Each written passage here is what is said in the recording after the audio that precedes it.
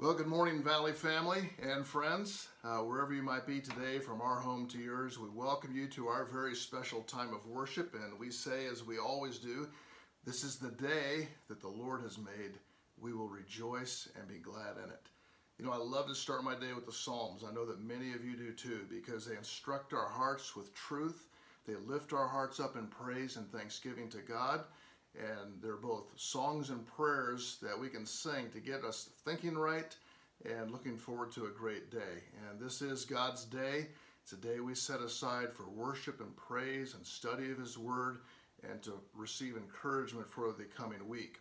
I was thinking of Psalm 27 this morning as I began the day, and I wanted to just share that with you. David says this, he says, "The Lord is my light and my salvation. Whom should I fear? The Lord is the stronghold of my life. Whom should I dread? When evildoers came against me to devour my flesh, my foes and my enemies stumbled and fell. Though an army deploys against me, my heart will not be afraid. Though a war breaks out against me, I will still be confident. I have asked one thing from the Lord.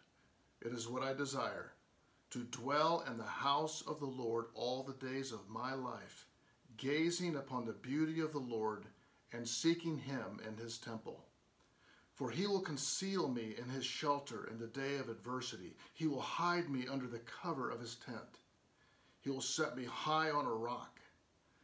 Then my head will be high, high above my enemies around me. I will offer sacrifices in His tent with shouts of joy. I will sing and make music to the Lord. Lord, hear my voice when I call. Be gracious to me and answer me." These are great words to begin our time together this morning, and we're so glad to have you here. And if this is your first time to tune in, we hope that you really enjoy our time together. We'll be switching over to the ICE household in just a moment for some worship. We have a couple songs we'll sing before we get into the message. We're so thankful for the ICE family and leading us in that way. But before we do that, let's just take some time and pray and commit our time to the Lord, that it be profitable and encouraging and helpful, and most of all, that it would honor Him. Let's bow together as we pray. Lord, we lift up our voices, we lift up our hearts to You in praise and thanksgiving. As David prayed, one thing we desire to seek after, to behold Your beauty, to gaze at You in Your temple, to think about all of Your marvelous works, all of the things You have done, all that Your name means to us, all of the promises that You pour out for us and guide us with every day. So we commit this time to You with anticipation and thanksgiving. We pray that as we come with a lot of cares and burdens and needs, stresses on our lives, with jobs and home situations, health needs, Lord, there are many, and sometimes they'll tend to suffocate us. We just unload those on You. We cast them on You. You've told us to cast all our care upon You because You care for us. It feels so good to do that, Lord, knowing that You are a sovereign God who's good and all powerful and all wise and can take care of every single need that we have. And tune our hearts to sing Your praise. Tune our minds to receive Your word. And Lord, I pray that there just be an eagerness for us to embrace what You're teaching us through Your word today, and that You'd increase our faith and to help us to grow. We pray for the many in our homes, in our communities, and around the world that are facing difficulties, those most of all that need Jesus. For those believers who are struggling and being tested, we pray for those with physical difficulties within our church family, for those that have been furloughed or lost their jobs right now. Lord, we just take all of that and give that to You. Thank You, Lord, for the blessing we have received. And now as we turn to worship You in song, we do so with just great gladness. In Jesus' name we pray. Amen.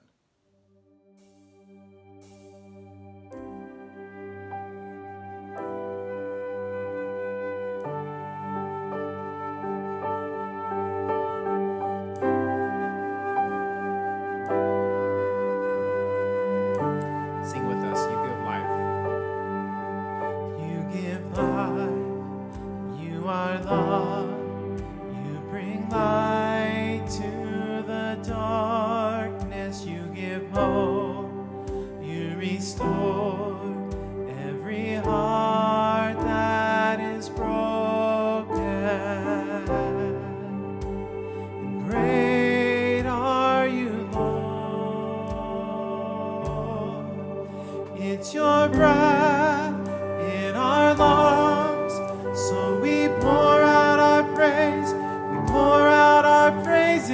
your breath in our lungs, so we pour out our praise to you only.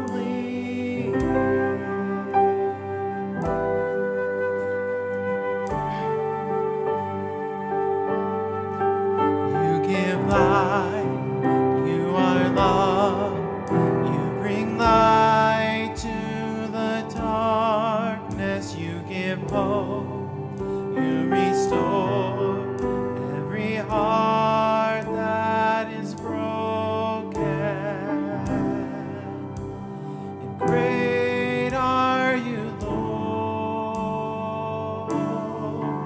It's your breath in our lungs, so we pour out our praise.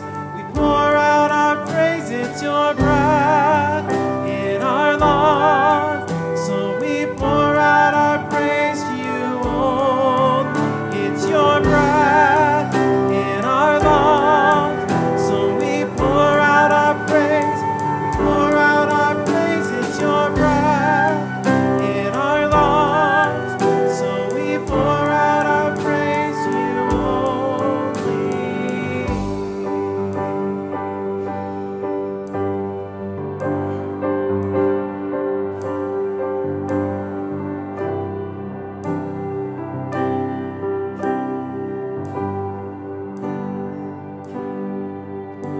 And all the earth will shout your praise. Our hearts will cry, these bones will sing. Great are you, Lord. And all the earth will shout your praise. Our hearts will cry, these bones will sing. Great are you, Lord. We sing with all the earth. And all the earth will shout your praise. Our hearts will cry, these bones will sing. Great are you, Lord. It's your breath in our lungs, so we pour out our praise. We pour out our praise. It's your breath in our lungs, so we pour out our praise to you only. It's your breath in our lungs, so we pour out our praise. We pour out our praise. It's your breath in our lungs, so we pour out our praise to you only.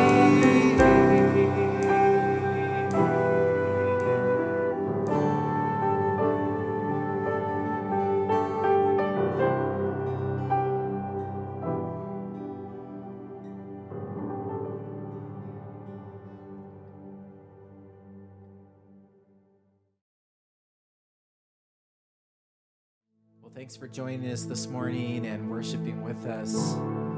One of my favorite things on Sunday morning is hearing the congregation sing. And obviously that's different this morning, and I'm just using my imagination that you're singing with us, and I hope you're doing so out of a heart of gratitude and gratefulness. The next song we're going to sing is Great is Thy Faithfulness, and it speaks of God's love and God's commitment throughout all generations. Would you sing with us this morning?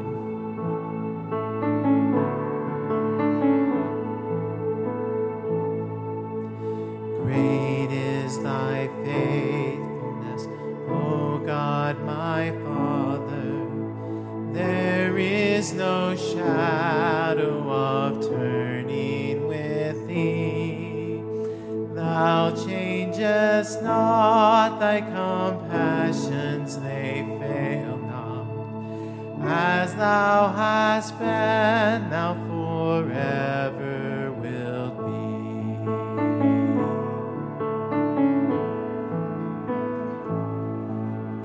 Summer and winter and springtime and harvest, sun, moon, and stars in their courses above, join with all nature in man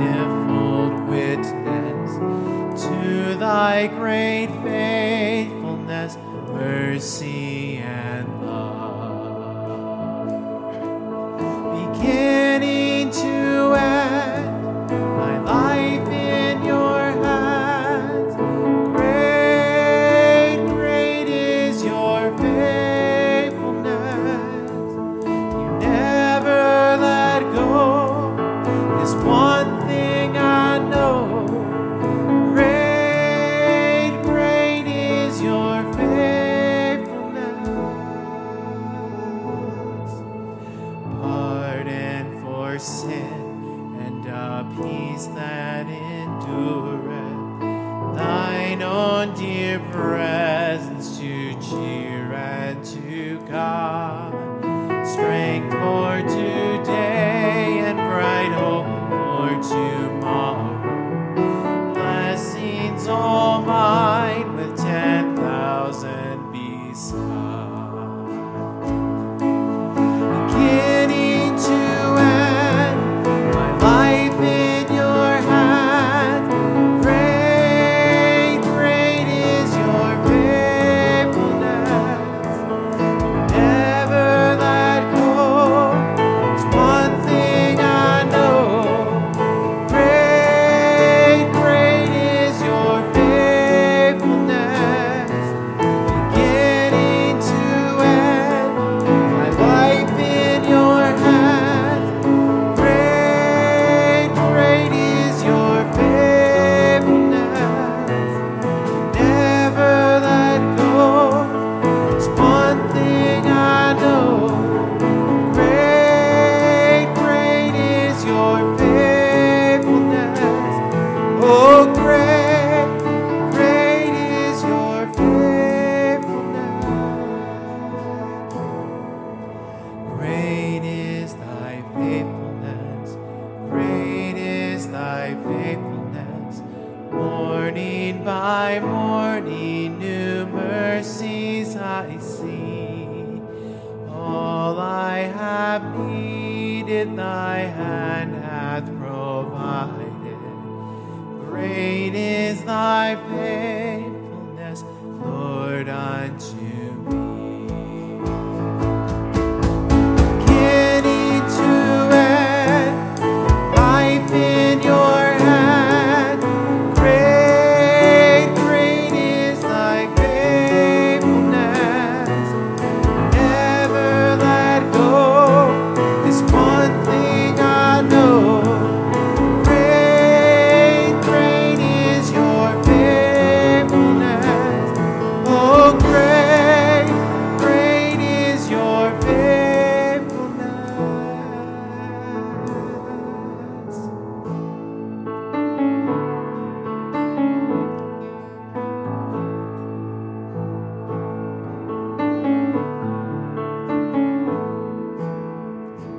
Thanks for joining us for worship.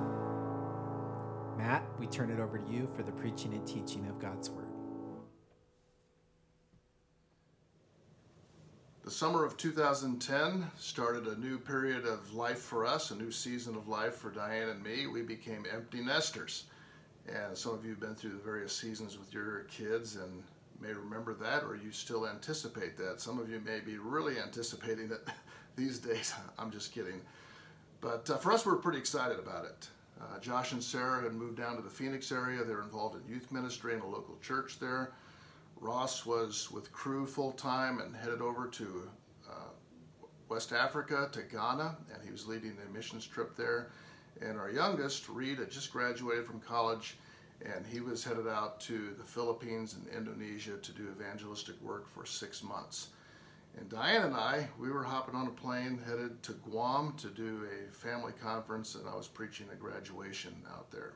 So we were just kind of going every direction. And it reminds us of the importance of prayer, because at that point in your life, that's all you can do. You know, when the kids are little and they're running around, you're picking them up, you're moving them over here, you're talking to them, you're interacting all day long. But when you're an empty nester, they're gone. And you do think about this more often. Of course, prayer should be central and preeminent for all of us as parents with our children. But for us, this was a particularly intense time for prayer. we had followed each of them throughout the summer and were praying for them on a regular basis. And Ross communicated to us that as they were going to this village from the capital city, it was a bit east and inland about 14 hours by road, and to a place where there are mud huts and corrugated roofs and a very primitive situation, almost a combination of many, many villages, and of course very third world. He had 38 on his team, and of course they had made many preparations, taken all of the precautions and done all of the pre-medical checks and taken whatever shots they needed to take. And for the first week or so, they were having tremendous results and tremendous fruit. God was just blessing this trip. But then a couple of the kids got sick, and then it started a chain reaction. And by the end of the time there, 26 out of the 38 had contracted either typhoid or malaria or both. And Ross he had some medical background from college, was shuttling them back and forth to the hospital and just run himself ragged. He himself hadn't been sick, but trying to take care of all of his team members, running the organization and so forth. And so we were really praying for him that the Lord would just keep him strong and healthy, be able to hold up, still accomplish the mission, that all of the other college students would be safe and protected, and that it would be a really good experience for them as they were in Ghana and then at the end of the summer prepared to come home. Well, then we learned that Ross contracted malaria, and he didn't tell anybody else. He just took the medication and kept going, but he began to get more and more run down. And so we were encouraging him to get into the doctor. Of course, the medical facilities are not really good over there at all. And they were taking a lot of these students that are getting sick and taking a 1-hour flight back to Accra, the capital city of Ghana. And Ross was still doing all of that.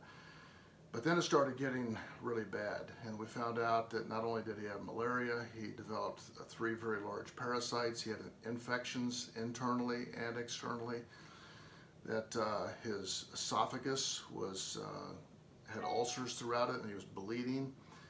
And he had also had a perforated esophagus, and he kept going to the doctors. There was no help, and so finally he also went to the capital city, and it got so bad that he could no longer eat, and then we really got concerned when he could no longer even take down any liquids, and so they decided to evacuate him to Europe and then back to the States.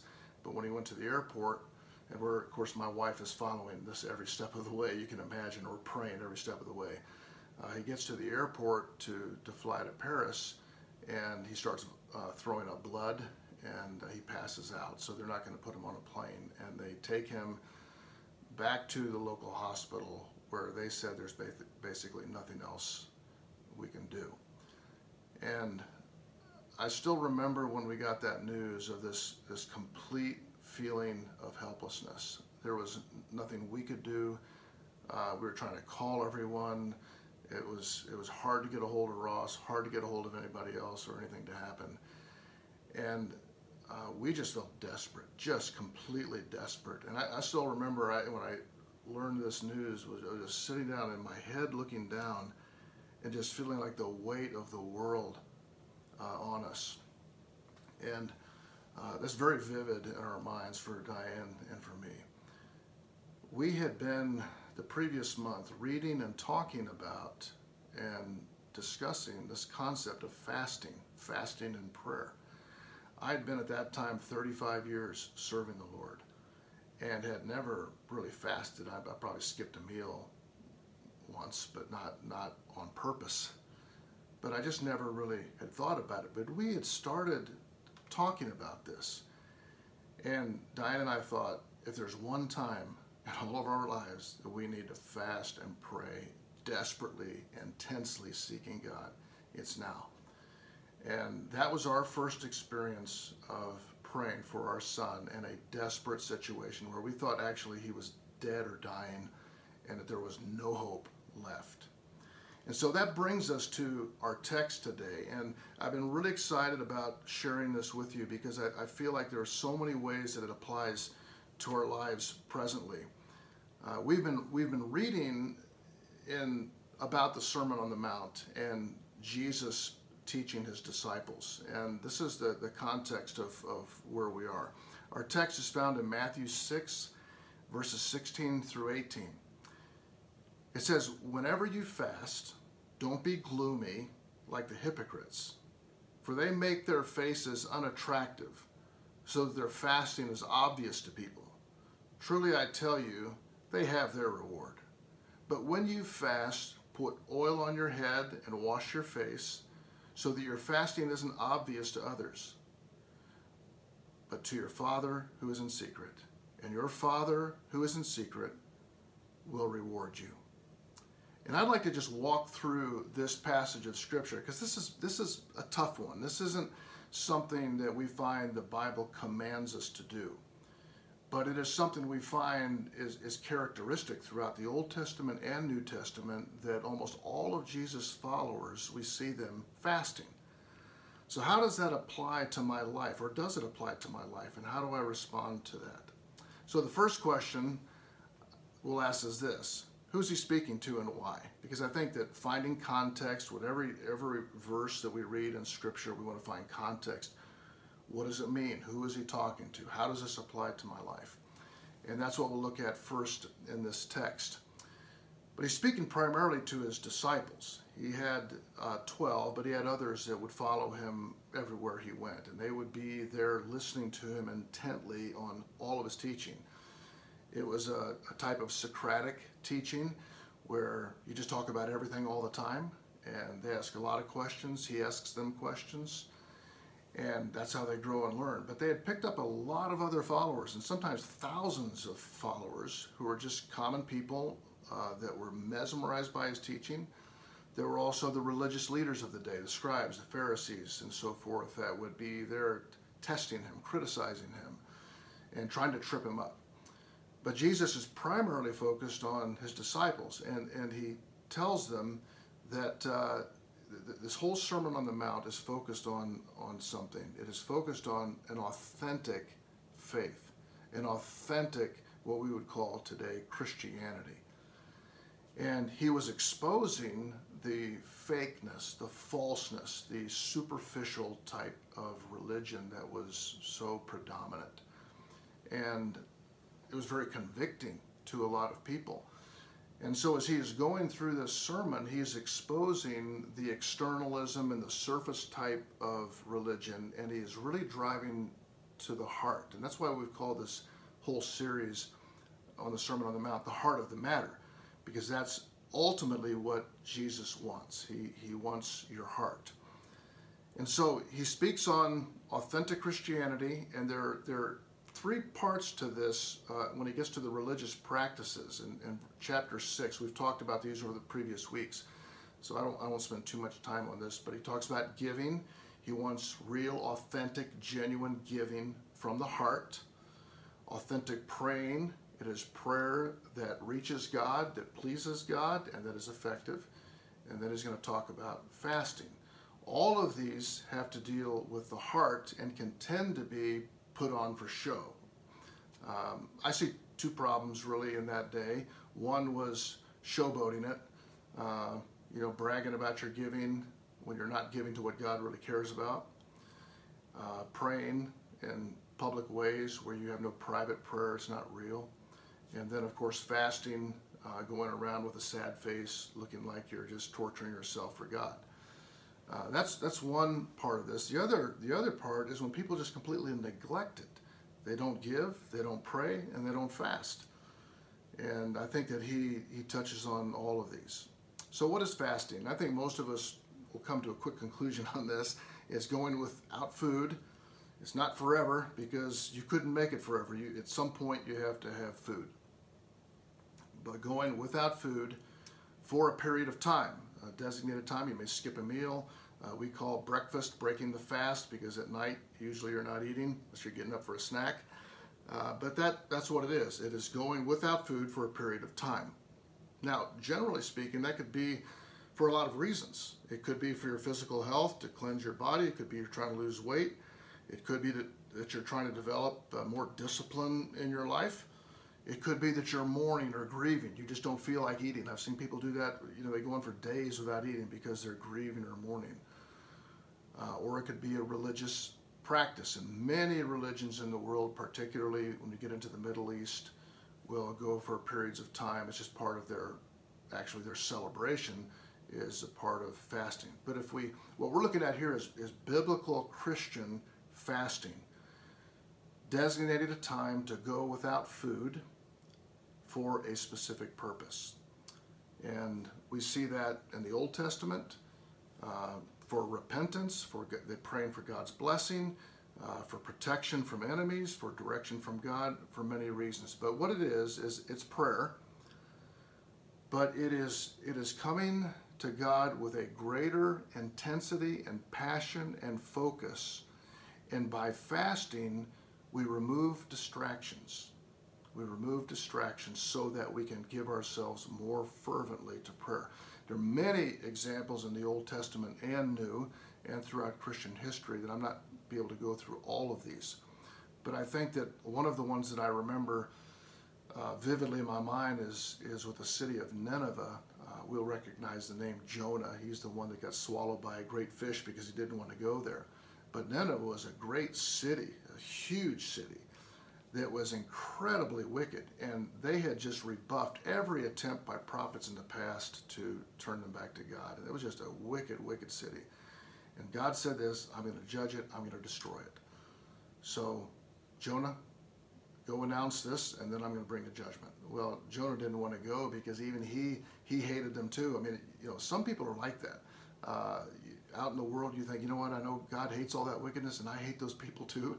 But God, though he hates the wickedness, he loves the people. But Jonah couldn't separate that out. He just didn't want anything to do with it. He fled. God brought him back. He announced it. And what happened was amazing is that the king, he repented. He repented.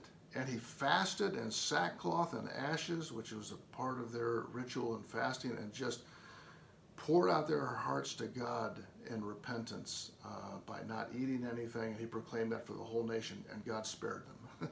So prayer changes things. It changed the fate of an entire city, and we'll find that throughout the scriptures. So all through the Old Testament, we find it with Jesus. You'll see that when in John chapter 4 that the disciples were asking Jesus, we need to get food. He says, I have food that you don't know of. And they said, what food do you have? And he says, my bread or my meat is to do the will of him that sent me. And so he would go long times fasting and praying to his Father. The early church, we find fasting as a part of their practices and throughout church history. So it's not commanded. That's where it's different. We're commanded to give. We're commanded to pray. But in no place do you find that we're commanded to fast. But it is a pattern. So why should we do it? Why would we do it? I shared our story, our testimony. We had studied it, read about it. Never to that point, after we'd read that, felt prompted to do this. But God, in his sovereignty and his providence, prompted us. To me, it's a personal thing. This is not, it's like the other parts of this that you're giving and you're praying and you're fasting. It doesn't mean that you can't do it with other people, but this is a personal thing between you and God. And it is when there is something in your life, something has come in your life that is so heavy, so weighty, of such great concern. What I call this desperate prayer is needed. You want to put everything aside and pour your heart out to God. To do this then would be to fast and to pray. Usually there's a crisis of some nature, and you have prayed for a long time about something and see no results, and you want to intensify that. A lot of times we just give up. I prayed, no answer. You think, well, God doesn't hear, God doesn't care. None of those things are true, because God does hear and God does care. He lets us know that. There is a reason why. And so you say, I'm going to take Monday, I'm going to take 3 days out of the week, I'm going to take this afternoon, I'm not going to eat, I'm going to get alone, I'm going to And I think for a lot of people, it's not just food. Back in those days, they didn't have, and maybe they did, the distractions we have, but I think fasting most often can mean food. I think it could be social media, it could be your iPhone, could be the internet, could be gaming. There are so many things that clutter our thinking, clutter our lives, that fasting would fit this perfectly, that I'm just, for this period of time, and I'm not talking that they're bad things, like television's not bad, computer's not bad, your phone's not bad, but right now it's a distraction. I need this one thing I'm going to do, this afternoon, this day, these 3 days, and sometimes people will go as long as 40 days to fast and pray. It's a great heavy weight that brings us to desperate prayer before God. So here's some of the things that I have thought about praying for, and I've done in my personal life. In my life or people around me, sometimes it's something that involves just you. Other times it involves someone you love or care about, or someone that you know. Physical health, as it was when we talked about Ross. There are times of spiritual warfare where you just feel this intense either temptation or Satan is coming after you, that you're just starting to lose ground on this, and that you need intense prayer. Jesus, when he fasted for 40 days in the wilderness doing battle with Satan and being tempted by Satan. Many times it will be for someone that you love, a family member who does not know the Lord, and they're not coming to salvation, and you fast and pray for them. Or a Christian who has wandered away from the Lord and is not following him. It could be for justice to prevail, or mercy to be shown, or it could be for the advancement of God's purposes. In Acts chapter 6, the church gathered together, they fasted and prayed, and then they sent Paul and Barnabas on their first missionary journey. That brings me to my last question, is how would we do this? And I can't tell you when or why. I think that what you'll find is that there will become something in your life, and there maybe is now, that is so great a weight. It is such a crushing burden. It is something that is heavy on you. And you decide, I am going to fast and pray. I'm going to set up a time to do this. So how would we do it? First of all, I would say do everything scripturally and prayerfully. In other words, it should fall within the bounds of Scripture, that we follow God's Word as He teaches us how to fast, or how it goes. You may get some counsel from other people. And then just ask God to prepare your heart and instruct you of how that you do that. What is it that you might stop doing for a while? It might be food or social media or television. How long? Now that's a good question. How long? You could be super aggressive and say, I'm going to do a 40-day fast. Well, if you've never done a 40-day fast, you better stop and think about that before you do that. You need to be wise. Probably if you're got health issues, you should get medical advice on this. Be very careful and be a good steward of the body that God has given to you, because God has made us so we need water, and typically these fasts you drink water, but you also need food, and so the time period is important that you think through and get good counsel on that. So for me, many times I've done a fast where I don't eat anything until dinner. In other words, I'll do a day where I focus on something to pray for. And usually at home we have dinner, so it doesn't disrupt a lot of planning or other things. I don't have to tell people I'm fasting, I can't eat. And it's not really hard to do. And when I do get hungry, I use that as a prompt to make me pray. And you know what? It's not too long. And I'm like most guys, you know, when you get a little hungry, you get cantankerous, a little bit edgy. They call it being hangry, I guess. But what I try to do is to channel that thought of hunger to more fervent and passionate prayer. I know a lot of my friends who every Monday they'll fast for part of the day to pray for their family, their kids, that sort of thing. And I think that's a really good thing. You can go for a whole day, you can go 3 days. I've done that before. It's not as easy. you got to be careful that the fast itself doesn't become a distraction, because pretty soon that's all you can think about, and you're defeating the purpose. And then I've also done, once in my life, I did a long extended fast. And, I don't know if I'll ever do that again, but I know that God did significant works in my life. There are three longer fasts that I've done. One was with Ross, when Diane and I did that together. The second one was when I was going through a real intense warfare. I was being attacked spiritually. I just felt I needed the Lord to help me, and so I did that. And then the last one, the longer one that I did, was nothing was going wrong, but I had a lot of decisions to make as the leader of a college that were going to be significant decisions that would create a lot of controversy and whatever I did.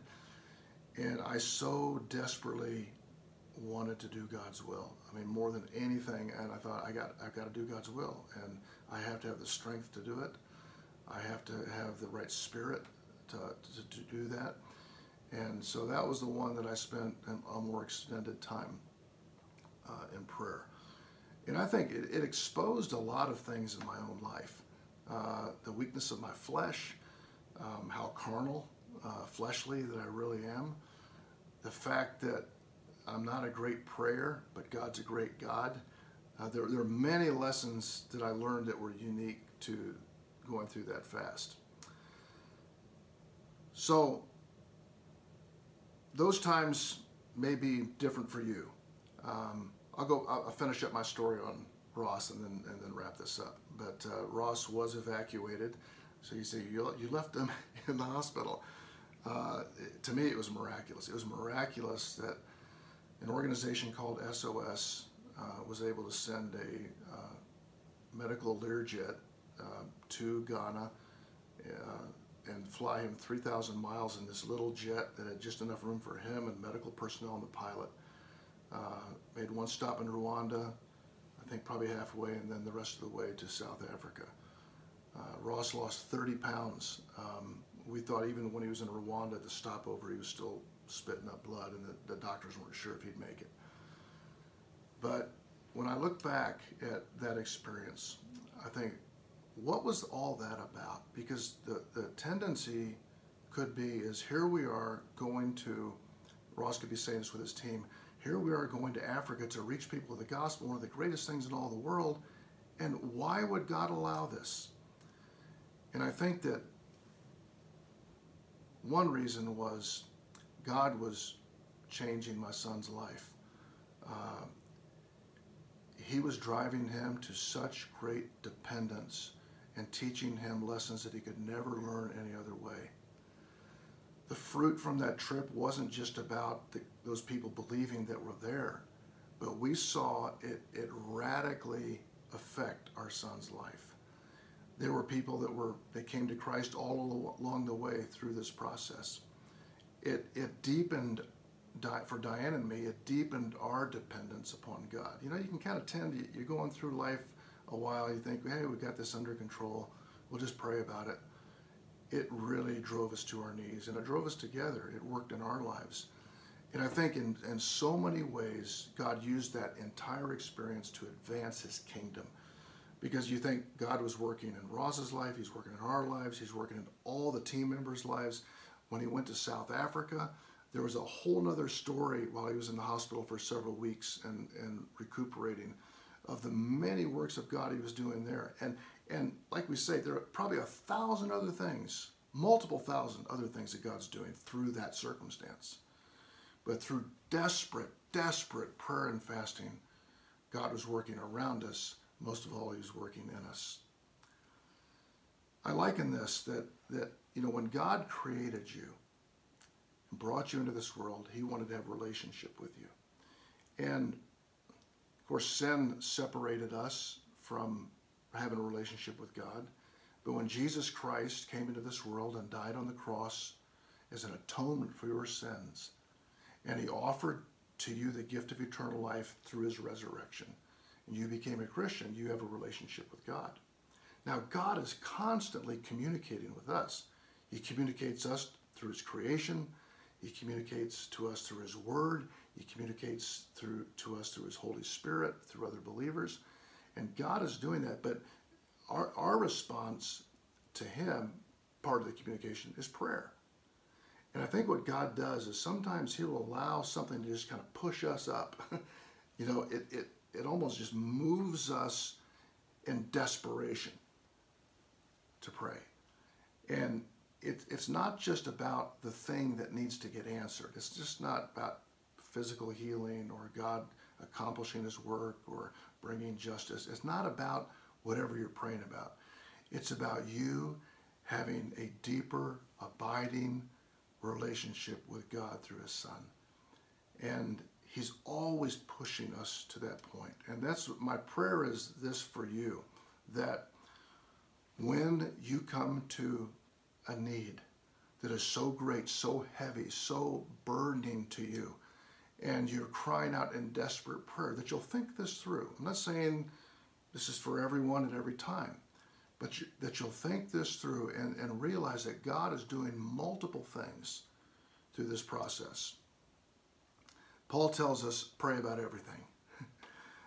But there are some times when desperate prayer is needed. Prayer and fasting to see God do extraordinary things all around us, but most of all in us. And my prayer is that will be the testimony of all of us at Valley. Let's bow together in prayer. Father in heaven, you bring challenges and tests. You tell us that to mature us, to cause us to grow. And sometimes they just seem so heavy, so great, that we can't hold up anymore. Or there are needs that we see that, Lord, are just weighing on us in a unique way. May we be fervent and intense and passionate. And when you lead us, take time to put all of the distractions aside to pray, because it, as you teach us, it is the most effective, the most powerful thing we can do in all of life, is to not move our hand to get it done, but to see the hand of God move to get it done. So Lord, I pray, increase our faith, increase our dependence, increase our prayer. We pray in Jesus' name. Amen. Well, we're so thankful you've joined us. We'll have a couple more songs, or I think one more song that Paul and his family will lead us in, so I hope you'll stay around and sing with us. Thank you for your faithfulness in giving, and thank you for reaching out during the week to other church family members, because we have many that have needs. Just a word of encouragement. It means a lot, and we hope that you have a great week. If you have needs, I pray that you'll let us know, and join us for our Zoom meeting on Wednesday. We'll let you know more about that, but we hope that you can do that as well. Take care. God bless you. Thanks, Matt, for the teaching from God's Word. We're reminded of God's faithfulness. We're reminded that He is all-powerful, He's all-knowing, and He loves us with an everlasting love. So we sing this last song that speaks of the God who we come and adore and sing to in this way. So you can sing with us. 1, 2, 3, 4.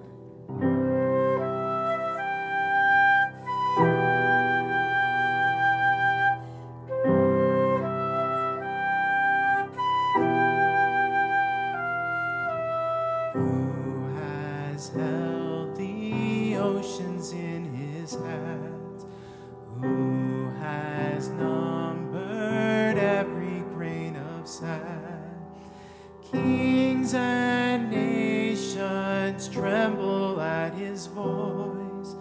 All creation rises to rejoice. Behold our God, seated on his throne. Come, let us adore him. Behold our King, nothing can compare. Come, let us adore him.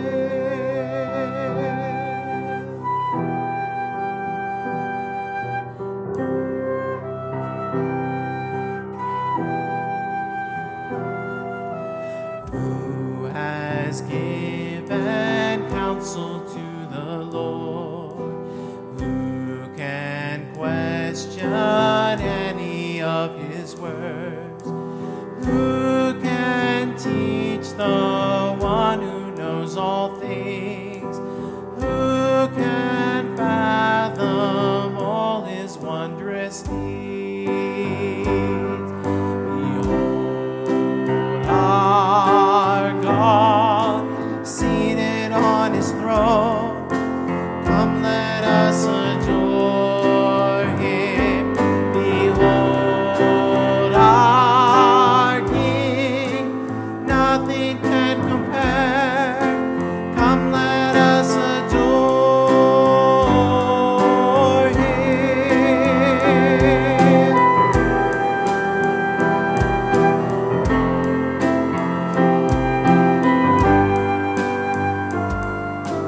Who has felt the nails upon his hands, bearing all the guilt of sinful man? God eternal, humble to the grave, Jesus Savior, risen now to reign. Behold, our God, seated on his throne. Come, let us adore him. Behold, our King, nothing can compare. Come, let us adore him.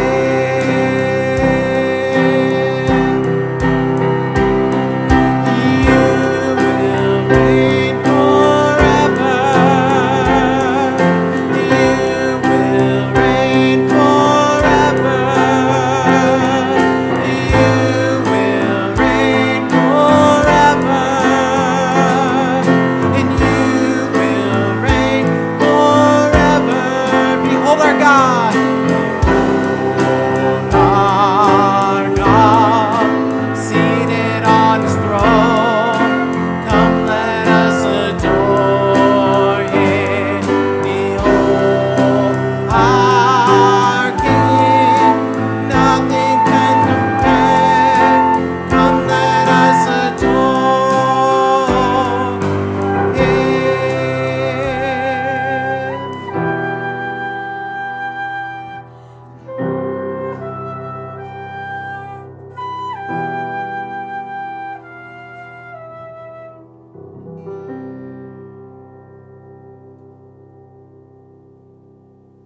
Thanks for joining us this morning for worship. Have a blessed day.